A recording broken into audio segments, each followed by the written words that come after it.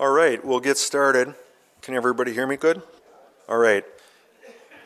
For those of you who are joining us live stream or here tonight that were not here last week, I will be doing a very small recap just to try to kind of pull together the segment that we're going to go through in Ephesians tonight. We'll be in Ephesians 4, verses 17 through 32, so this will be the next segment of Paul's letter to the Ephesians. And I've titled this one, Put on the New Man. So before I read our text, I'd like to just do a little bit of a review for all of us. And again, before I kind of sum up what we talked about, it was very important, just the preface is that Ephesus was a letter written by Paul. Some question whether it was his first or second imprisonment, but the point is it was written after his 2 missionary journeys and his 2 visits in Ephesus.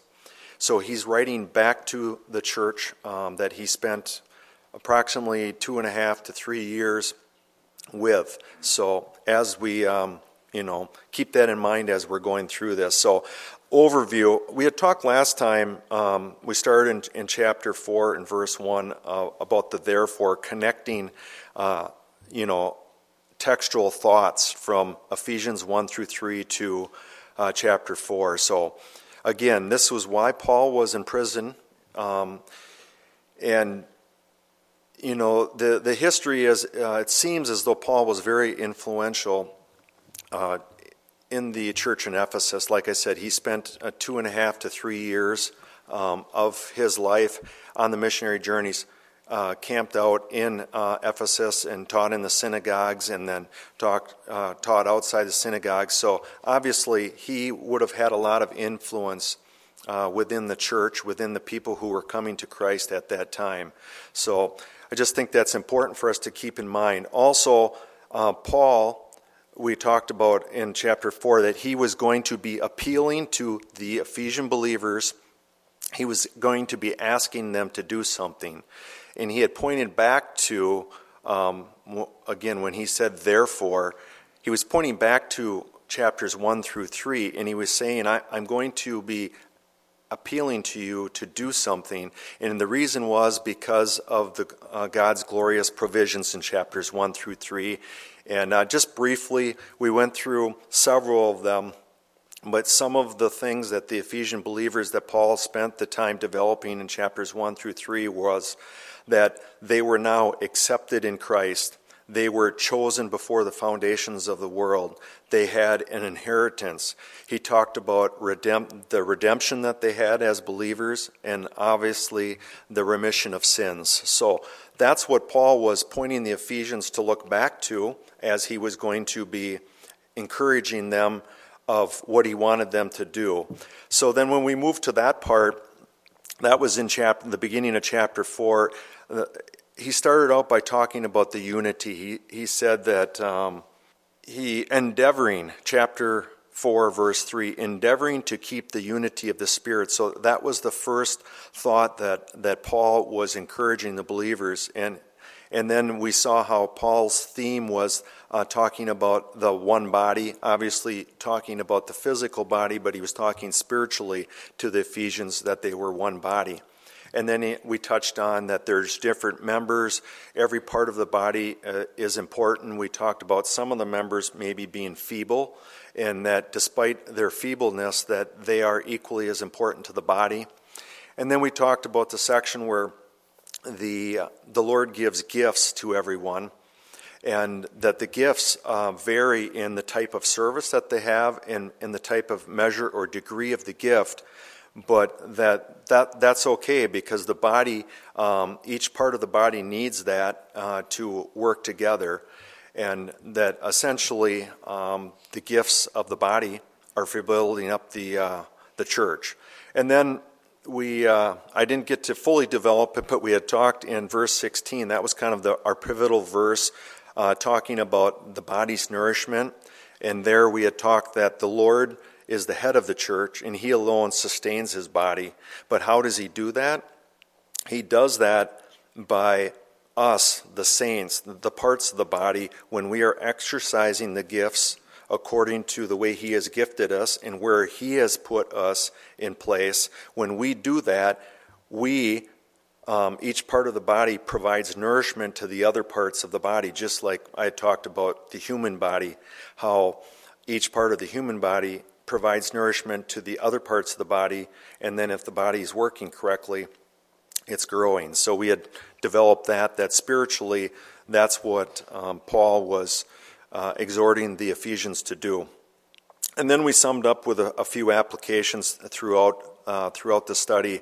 One being that your body part, whatever part of the body you are, is needful. It does not matter how feeble, to what degree your service is, but it's needful, and it's needful because you are part of the whole, and it's also needful for the health of the body of Christ. And then we also talked about, Paul had talked about that he had warned the Ephesians to keep lowliness of mind. So meaning whatever gift you have that the Lord gave the gift and it's for his purpose. So in no way should any believer think because of the gift that they have that should not define who they are. It's a gift that the Lord gives and they're to use it for his glory and for the church. And then, again, that each part of the body provides nourishment to one another, thereby the church grows. And you're directly nourishing other parts of the body by you exercising the gift that you have. So that takes us up to the next segment, which is verses 17 through 32. And before I read this, I've got probably 3 or 4 applications again tonight, but as I read the verses, again, we're reading historical Paul writing to the Ephesians, but I'd really like to try to get you in the mindset of just, when I read this whole passage, that as though the Lord is speaking directly to you. Because again, if we read this as a historical book and that alone, it does us no good spiritually. It's not a jump to say that Paul was writing to the Ephesian believers and encouraging them. We are reading this as we know the scriptures are profitable for our learning. So when we read the text here, as you're listening to it, just place yourself in the text as though the Lord is speaking directly to you because you're believers and you have all of the promises that we spoke about in chapters 1 through 3. So as I read the text, just try to be thinking about the application and that to your life as a believer, where you came from and where you are now, and where you're going in terms of your walk with the Lord. So I will read verses 17 through 32. This I say therefore, and testify in the Lord, that ye henceforth walk not as other Gentiles walk in the vanity of their mind, having the understanding darkened, being alienated from the life of God through the ignorance that is in them because of the blindness of their heart, who being past feeling have given themselves over unto lasciviousness to work all uncleanness with greediness. But ye have not so learned Christ. If so be that ye have heard him and have been taught by him, as the truth is in Jesus, that ye put off concerning the former conversation the old man, which is corrupt, according to the deceitful lust, and be renewed in the spirit of your mind, and that ye put on the new man, which after God is created in righteousness and true holiness. Wherefore, putting away lying, speak every man truth with his neighbor, for we are members one of another. Be ye angry and sin not. Let not the sun go down upon your wrath, neither give place to the devil. Let him that stole steal no more, but rather let him labor, working with his hands the thing which is good, that he may have to give to him that needeth. Let no corrupt communication proceed out of your mouth, but that which is good to the use of edifying, that it may minister grace unto the hearers. And grieve not the Holy Spirit of God, whereby ye are sealed unto the day of redemption. Let all bitterness and wrath and anger and clamor and evil speaking be put away from you, with all malice. And be ye kind one to another, tender-hearted, forgiving one another, even as God for Christ's sake hath forgiven you. So again, this is the next segment of Paul's letter to the Ephesian believers. And notice in verse 17 we have another therefore. And again, I'll probably repeat this several times, but we talked about it last time, that chapter 4 started out with a therefore, which is basically a cause and effect. So Paul was pointing to chapters 1 through 3, and said, because of this, the effect is, I want you to do this. Well, we started out this next segment, and Paul is saying the same thing. He's saying, this I say, therefore, and he talks about how we should walk in Ephesians 4:17. So what we have here is he's connecting again two thought segments, the cause and effect. So he's pointing the cause, he's pointing to what we went through last week, was chapter 4, verses 3 through 16.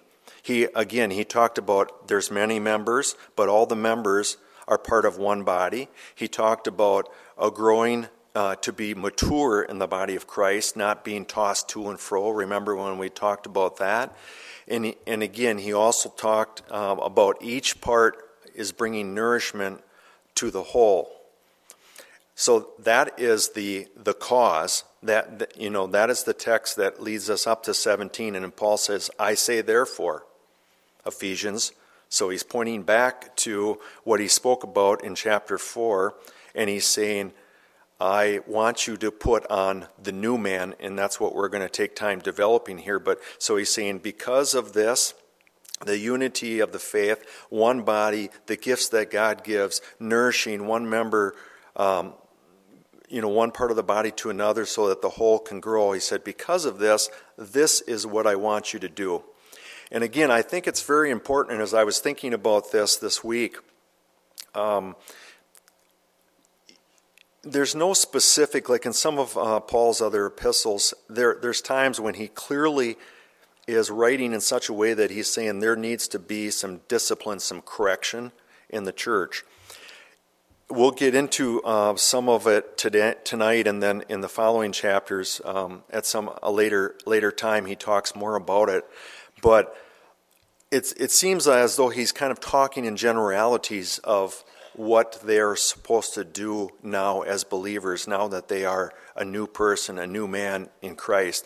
And I just thought it very interesting because remember I said that he had spent, on 2 journeys, he had spent 2.5 to 3 years with the Ephesians.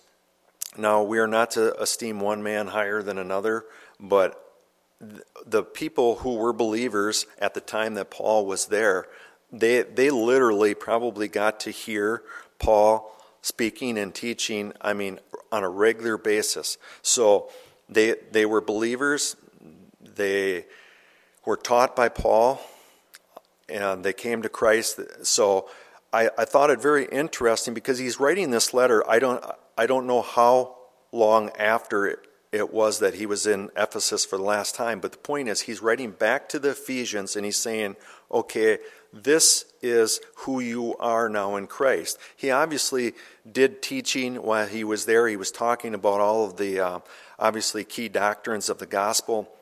So I thought it very, very important just to keep that in mind, that he is needing to exhort them, even though he spent all that time with them and taught them. And so it just made me think that, we're sheep, right? Often the scriptures refer to us as being sheep, wandering. We go astray, and Jesus is referred to as the good shepherd, right? And there's a reason. We are sheep, and we have a tendency, whether we know it or not, to stray, and so we need the Lord to guide and direct us. And I just found it very interesting that after all of this time that he spent with the Ephesians, he's taking the time to encourage them again, even after the wonderful, glorious provisions that the Lord gave them, that they would know what it is that they should do now that they are Christians. I just want to give you an example. Some of you may may know much more about this than I do, but when I was in Bible college, there was a young man by the name of Christy. My wife and I were in Bible college in Hungary, and he was a 19-year-old, just God-filled, Spirit-filled man, but we'd sit and sometimes talk for hours about the Word and his life. He was literally a pastor. And he would talk about, he lived in Italy for a while and then Romania. He'd talk about kind of, the flock that he would be overseeing. And he said it's very important. He just briefly touched on it, but he said it's very important as a shepherd when your sheep are out there. Not only are you protecting them from danger, but he said you have to know where to take them that they can graze, to know what grass they can eat. And also, he said, you have to be looking for the sheep, because sometimes the sheep will eat so much grass and they will lay down, and I don't know the technical term for it, but they can literally die because they lay on their side and then something happens to them internally. But the point is, he was a shepherd watching out for the sheep, and the sheep didn't know any better. It wandered off, ate some grass, and it was a nice day out, laid down and thought, hey, this is great. The point is, the Lord is our good shepherd, and we should be thankful that he left us this letter from Paul to the Ephesians to encourage us, because we have a tendency to stray. We're human, and so I just thank the Lord for that.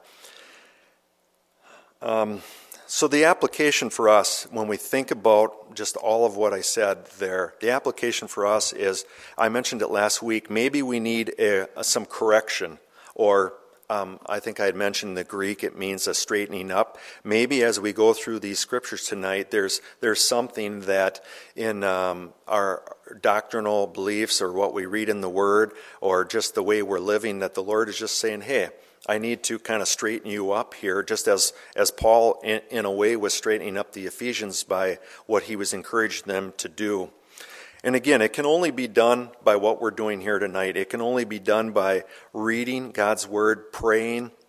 And also, I think it's very important what you're doing tonight, what we do on Saturday morning at men's prayer, the women's study on Thursday, sometimes the luncheons, whatever it might be.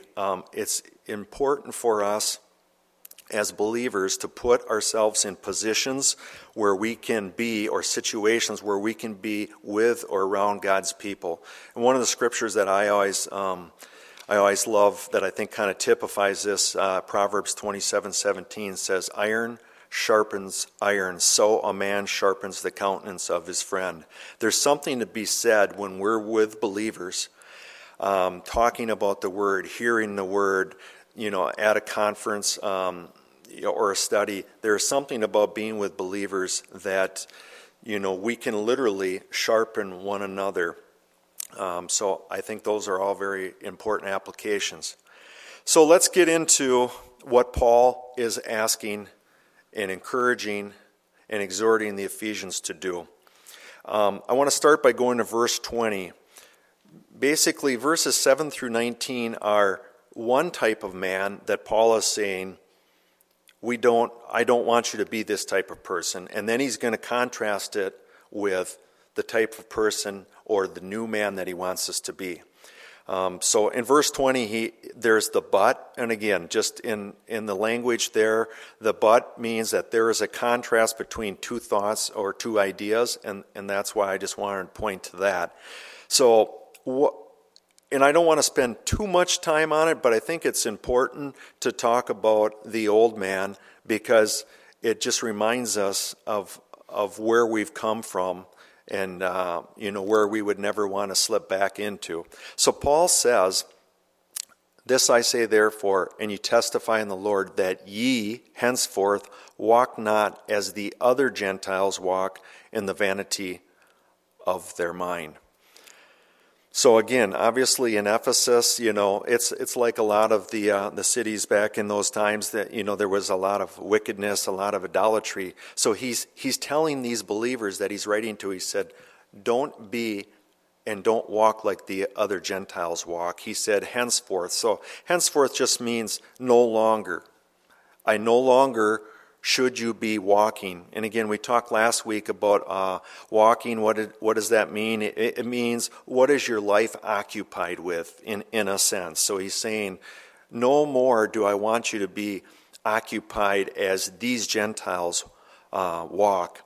And then if we continue that in verse 18, he says, having the understanding darkened, being alienated from the life of Christ through the ignorance that is in them because of the blindness of their heart. So Paul is saying, there's these Gentiles that are probably living in your city, Ephesus, and you were once one of them, but I don't want you to walk as they walk. And then he goes in and he starts to explain what it is that they do. And he says that their understanding is darkened. Darkened just means to be obscure or not discovered. And the alienated there means to be a non-participant. Someone who's an alien is a non-participant. And notice he says from the life of God. So these Gentiles were occupied with their lives in such a way that they were non-participants when it came to anything that had to do with God. So Paul, again, is saying, don't walk as those Gentiles walk. And then he says that they're ignorant, and then he explains why it is that they're ignorant. He says it's because of the blindness of their heart. And I want to just spend a little bit of time and develop this as far as the blindness. And again, immediately when I read all of these things, I try to read them always with the application, okay, Lord, what does this mean for my life? Because it's very easy for us to read these and say, well, these Gentiles in Ephesus, it's very easy for us to be judgmental. But again, the Scriptures are here for a reason. They're here to encourage us, to edify us. So what is this blindness of their heart which caused them to be ignorant? What is that? In the Greek, it literally says stupidity or callousness, or callous, it says. This part is very interesting to me because when I just read it, before I looked it up, I think, okay, blind. They have a heart, they're blind, they can't see because they're not spiritual, so they don't have eyes to see. But when you dig in, callousness means a thickening of the outer skin. All of us, have done yard work, whatever you've done, hard, repetitive work, you get that callus, that outer skin gets thickened. And in general, a callus forms due to repeated exercise, and often we see it again on the hands and feet.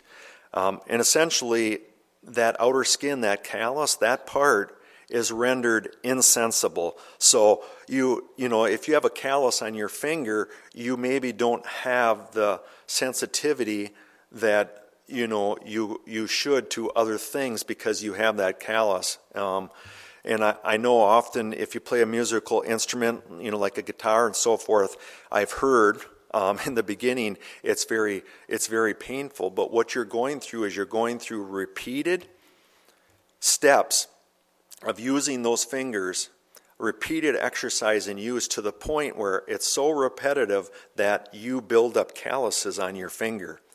And why is this important? Because the word there says blindness of their heart. They had their spiritual perception had become dulled, if we could say, on the outside. Adam Clark, one of the commentators that I often look to, he was from the late 1700s. He had said about this particular passage and regarding the blindness, he said, metaphorically, it's applied to the conscience of a sinner, which is rendered stupid and insensible by repeated actions of iniquity. Again, I think it's just very important. We can use a real-life example of how a callus forms.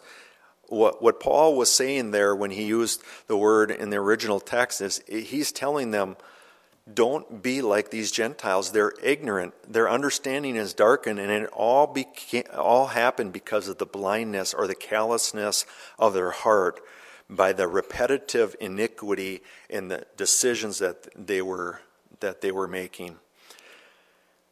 And then in verse 19 he says, again referencing these Gentiles, who being past feeling have given themselves over unto lasciviousness, to work all uncleanness with greediness. So the past feeling there means apathy. So again, they're callous, they're blind of heart, and they got to the point where their lives were, very apathetic. There was no feeling there, and they had given themselves over.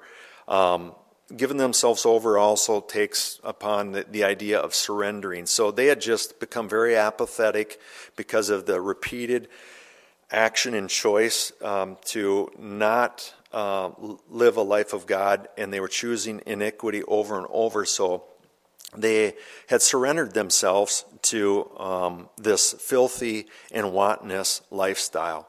So again, Paul is telling the Ephesians, after everything that he's told them, the great promises and provisions of God in chapters 1 through 3, and then he talked about the gifts, the gifts that we have, the body of Christ working together, the body growing up. Then he moves to this and he says, but I don't want you to be like these Gentiles, but this is who I want you to be. And this is where he talks about the new man. We read that in verses 21 through 24. Paul says, if so be that ye have heard him and have been taught by him, as the truth is in Jesus, that ye put off concerning the former conversation the old man, which is corrupt according to the deceitful lust, and be renewed in the spirit of your mind, and that ye put on the new man, which after God is created in righteousness and true holiness. So again, we see the contrast. He explained the Gentiles, the other Gentiles, how they walked, because they were now believers, and that's who they were, but that's not who they were now. And then Paul is saying, this is who I want you to be. So he says that you have received and been taught the doctrines of Christ. Have we not? However long you've been in Christ, whether it's a day, a week, a year, 10 years, 15 years, have we not been taught the doctrines of Christ, whether it's in our own personal reading, studies that you've listened to here? We have been taught by the Spirit of God that is living in us and through other teachers and through our own reading. And I think it's important, as Paul said, he was talking about the Ephesian believers. He said that you heard him and have been taught by him. It always reminds me when I hear about this and when I look at the scriptures, John 5:19 always comes to my mind. And I'll just paraphrase it. I believe it was earlier on in the chapter is when there was the man, the lame man at Bethesda, and Jesus was there, and the man says, I have no man to put me, in the water. And Jesus said, arise and walk. And the gentleman got up, he was healed, he walked. And then a little bit later in the chapter, I don't know the time span, but he saw him in the synagogue, and he said something to the man. And then the man went about telling the Jews, who it was that did this. And then they confronted Jesus, and, he said, I just do the work. I do the same work that I see my Father do. And, to them that was blasphemy. But this is the part I like. Jesus told them, he said, the Son can do nothing of himself but what he sees the Father do. For what things soever he doeth, these also doeth the Son likewise. So the application I wanted to make there, again, referencing this to verse 21, where Paul is telling the Ephesians, you have heard him and have been taught him as the truth is in Jesus. If Jesus answered his accusers often, he said, I only do what I hear and what I see my Father do. How well is it for us then to observe the pages, the scriptures that we read and apply them? If we could just follow what we read that Jesus did, we'd be in a whole lot better place than we are. And then to carry that point through, in Ephesians 4:23, he talks about being renewed in the spirit of the mind. And renewed there means to renovate. So any of us can appreciate whatever renovation you've ever done. But what Paul is talking about is he's saying, listen, you need to have your mind renovated, renewed, and the way in which you think. And that goes in every area of their life. He was encouraging them because we'll talk about this in a little bit, but they're new creatures in Christ. They're not walking like these other Gentiles walk that had hardness of heart and blindness of heart. They were new creatures. So he's saying, be renewed in the spirit of your mind. And this, again, the Spirit there isn't necessarily talking about Holy Spirit. It's just saying be renewed in the person that you are, and also in your mind. So we can only do this as we seek the Lord, as we pray, we spend devotion, we read His Word. We cannot do it in our own strength, but the point is we need to have a transformation, if you will, a renovation of the way in which we think once we become believers, whether it be at the work site, whether it be with family, whatever it is, really our mind needs to be renewed, and we need to, through the Scriptures, again, through sharpening, as iron sharpens iron, talking to a brother maybe, we need to have our mind renewed because we're new creatures, and basically we are relearning what it is to be the new man. Philippians 1:27, in respect to this, says, "Only let your conversation be as it becometh the gospel of Christ, that whether I come and see you, or else be absent, I may hear of your affairs, that ye stand fast in one spirit, with one mind, striving together for the faith of the gospel." I picked that scripture because I just thought it really, let your conversation be as it becomes the gospel. How many of us, we need to check what it is that we say before we say it. Is it becoming of the gospel? Is it edifying the person that is hearing it? I think I talked last week about love.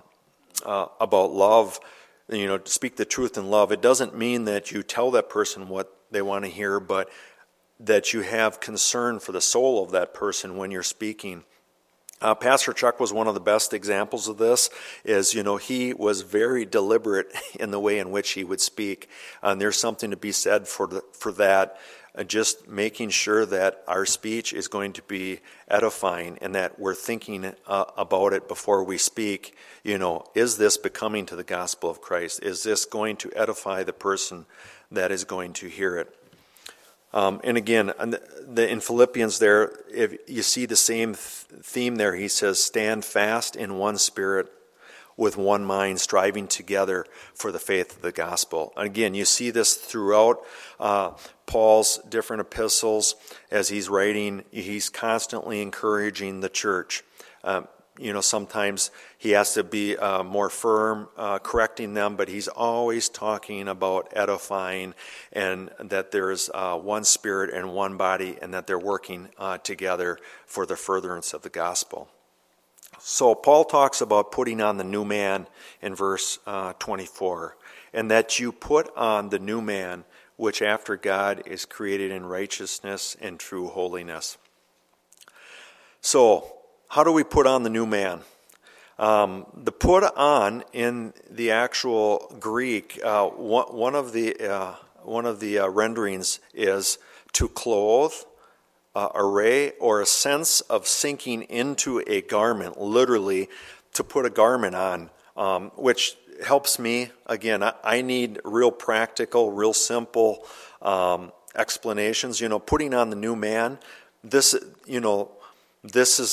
what Paul means. He said we are supposed to, it's like we become a Christian, and the way we think now in our heart, we have to put on this clothing. We have to put on something totally new, and we have to be thinking different. And obviously it comes with the connotation of putting on that we have a new nature, we have a heart change. In 2 Corinthians 5:17 says, "Therefore, if any man be in Christ, he is a new creature. Old things are passed away. Behold, all things become new." And again, we can't ever forget these scriptures. We get busy in our lives. We get saved. We're serving the Lord. We're seeking the Lord. But, I think it's good to remember where we came from. We are new creatures. And again, this is the thought Paul's talking about. He said, "You're new creatures, Ephesian believers. Put on the new man. Don't walk like the other Gentiles walk. Don't walk like them, but this is what I want you to do. I want you to put on the new man. Clothe yourself in the way your heart and your thinking. Clothe yourself in Christ and be a new creature." So we see the therefore. Paul is saying, because of everything that I told you in chapter 4, unity, one body, the gifts, now this is what I want you to do. And then he gives us a contrast. Don't walk like the other Gentiles walk, but I want you to put on the new man. So he develops that there with the contrast. Then we get to verse 25, and here now Paul practically tells them what it is that he wants them to stop doing, or conversely, what it is he wants them to do. Now, again, I don't know in my studying, I didn't go to that depth. I don't know necessarily that the Ephesian church was, as a whole struggling with this. But the point is, Paul felt it needful to, after he laid all of this out, to tell them this is as putting on the new man. This is what I want you to put away. This is what I want you to be doing. Verse 20... 25. "Wherefore, putting away lying, speak every man truth with his neighbor, for we are members one of another." So obviously, when I read this, I'm like, well, very shortly after I got saved, lying was one of the things that I was just convicted of. Like, yes, I'm a Christian, I don't lie, but Paul, again, felt it necessary. There's a reason that he was inspired to write this to the Ephesians. He said, put away lying and speak with every neighbor truth. And again, if you think about the whole theme, Paul talks about one body, right? Unity, the body working together, the growing together. Obviously, I think in context, Paul's saying, we should never lie to anybody. But in context, what I believe Paul is speaking to, because he's talking to the Ephesian believers here, he's saying, listen, don't, you're one body. Don't be lying one to another. Speak truth to your brother. Barnes, who I had mentioned last week, another commentator that I use a lot, when I went to, because I was kind of having a hard time wrapping my head around this, because I'm like, very simple, of course, don't lie. But the reason that what Barnes says is, he said, falsehood loosens the bonds of brotherhood. So I think that's specifically why the Lord had Paul write this to the Ephesians. And again, I don't know if the Ephesian church or if it was rampant that there was lying, but the point is, I think that the deeper point there is, he wants the fellowship to be united, wants them to grow. So he's saying there can't be falsehood between the brothers, because that's going to break, that's going to loosen that bond.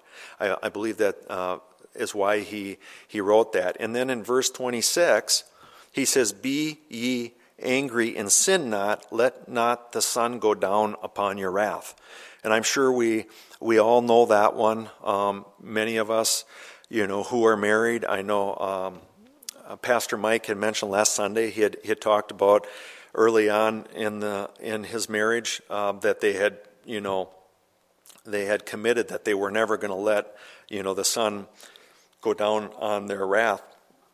But again, in context here, as we read all of this, and remember that Paul wrote this to the Ephesians, in context here, he's saying, listen, you're members one of another.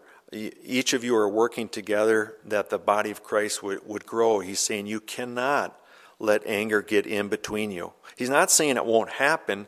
He's just saying, be angry and sin not, and don't let the sun go down upon your wrath. And again, I think it's a great scripture that we should never, whoever it is that we've got anger towards, we should always try to settle it immediately. But again, in context, if you follow the theme here, I believe Paul is saying, listen, the body.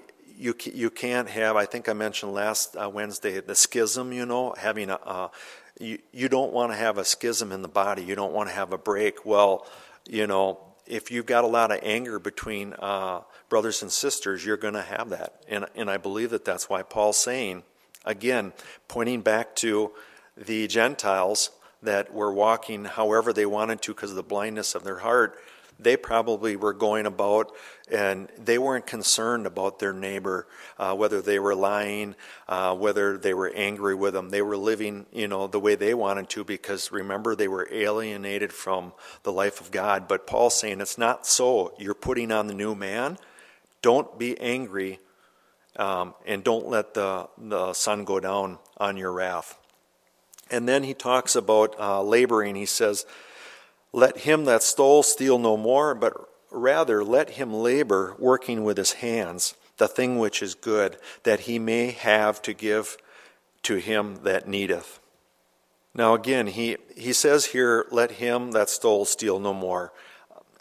In context, I don't know if it was a problem with Ephesians, but he says, but rather, the contrast is, he said, let him labor, work with his hands. And I love this. Look at the end there. He said, okay, no stealing, but I want you to labor. I want you to work that you might be able to give to him that needs.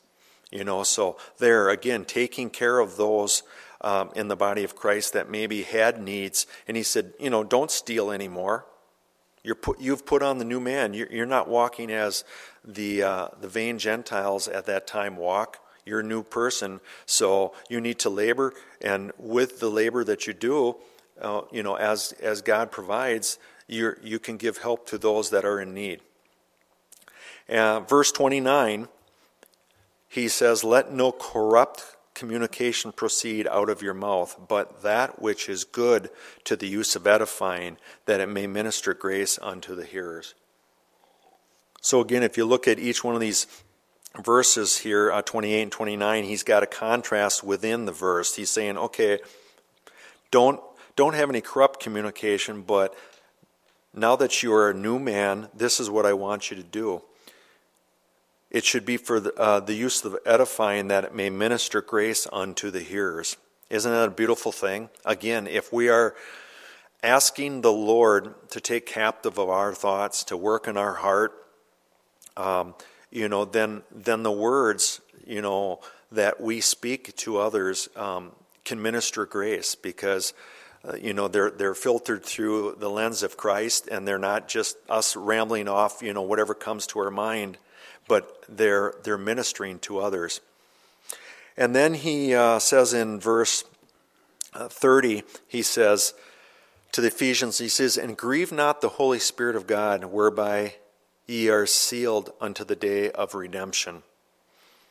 I love the fact that, I don't know if I mentioned this last week, but that we are sealed unto the day of redemption. 2 Corinthians 1:22 says, referring to Christ, who hath sealed us and given us the earnest of the Spirit in our hearts. I mean, literally, the Lord Jesus, when he ascended, he said he was leaving us the Paracletes, the helper. That was his down payment. He said, Father, here's the down payment on everyone that accepts my blood for the remission of their sins. They're sealed. And this is what I'm giving them. I'm giving them the Holy Spirit.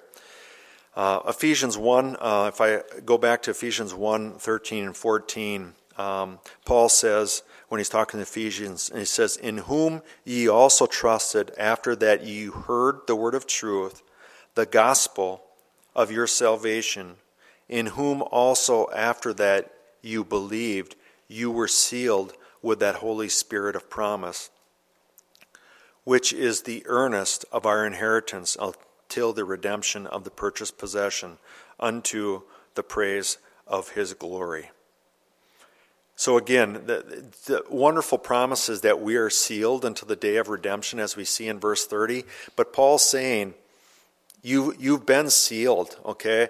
You've got the Holy Spirit. And he says, don't grieve the Holy Spirit. And he doesn't list specifically what he's talking about, but in general, he's just saying, this is a wonderful thing. You're sealed until the day that Christ is coming for you. Don't by your actions, by your talk, by your thoughts, don't grieve the Holy Spirit. And then verse 31, he is telling us to put away, what I put here is to put away worldly ways of treating and reacting to one another. Verse 31, he says, "Let all bitterness and wrath and anger and clamor and evil speaking be put away from you with all malice." And then he encourages the believers. And again, the application for us is the Lord is speaking to us also. He's saying in our relationships, and especially those with the body of Christ, we've got to get rid of bitterness and wrath and anger and clamor and evil speaking.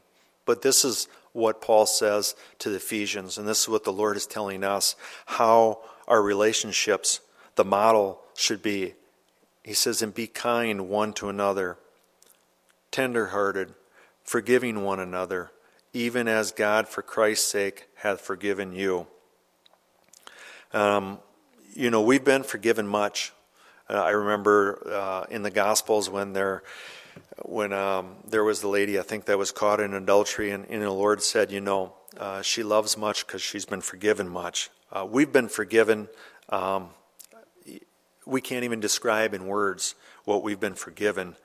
Should we not, especially the body of Christ, should we not be willing to forgive much because we've been forgiven much?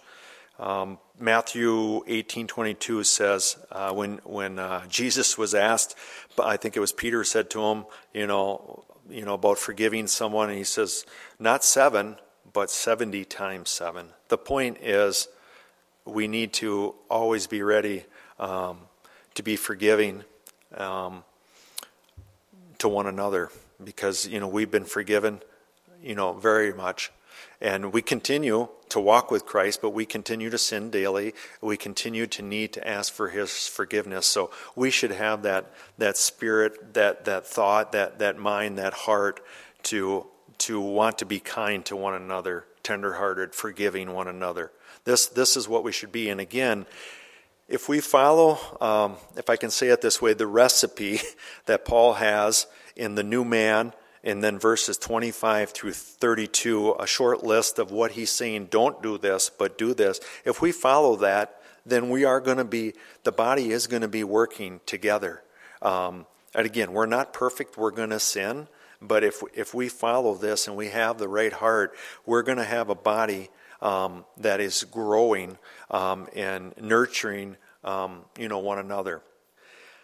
So, as we look at last week's study, connecting chapters 1 through 3 with Paul talking about the gifts in the body, and now moving into the segment this week where Paul says, because of the gifts and the unity and the body nourishing, one part nourishing another, this is the type of man that I want you to be, the type of person in Christ I want you to be. What is the application?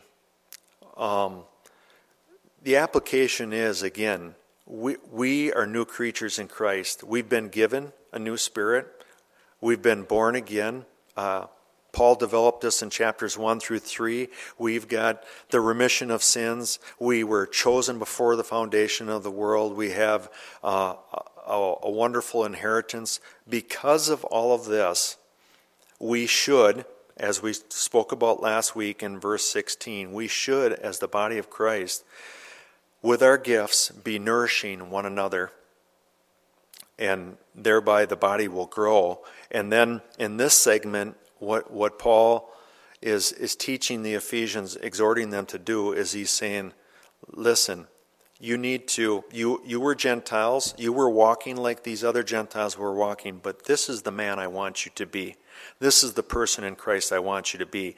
And then he talks about renewing the mind, and then he gives specific. So our thoughts, I just captured a few things here in closing.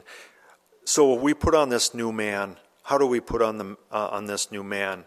Well, again, being here on a Wednesday night, whether it's men's prayer Saturday, whether it's your own time daily, when we're in the Word, when we're asking the Lord to search our hearts and He's speaking to us, we have the Holy Spirit. The Lord told us He was going to speak to us. We have the Comforter. He's going to speak to us.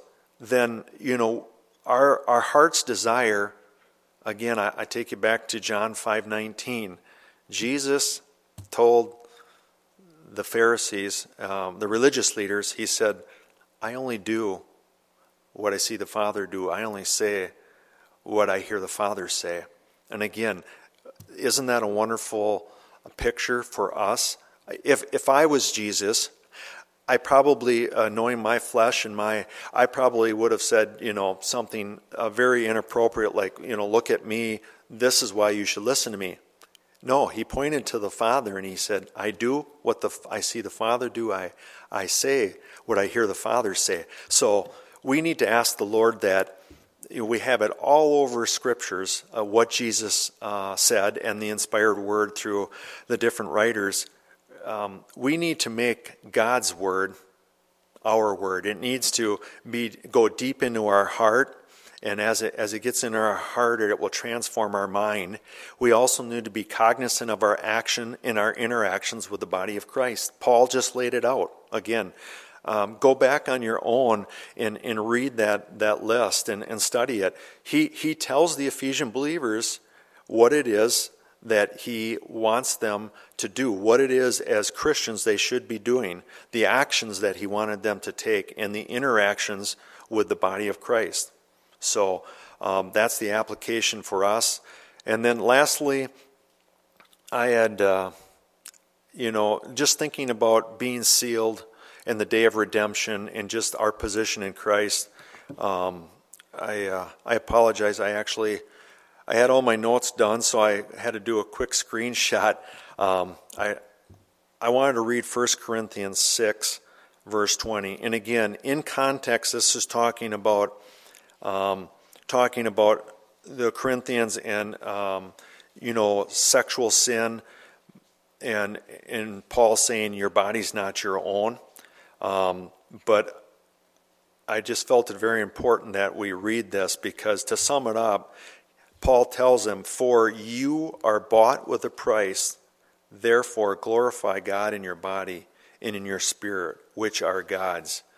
So we were bought with a price, right? We were bought with a price that we read about it, we try to understand it, we know that he shed his blood, we know he took upon the wrath and sin of the world, but we still can't comprehend it this side of heaven. But we were bought with a price. And as the scripture in Corinthians says, we are not our own anymore. We're bondservants. I mean, we accepted the Lord. We said, Lord, come into my life. We are a new creature. We are no longer our own. Just as Paul was telling the Corinthians, listen, your body's not your own. Our body is not our own. Our heart and mind and intellect, everything should be surrendered to the Lord. Because we were bought, we were sealed with a very, very expensive price that we cannot even imagine. So we should be the bondservants of Christ.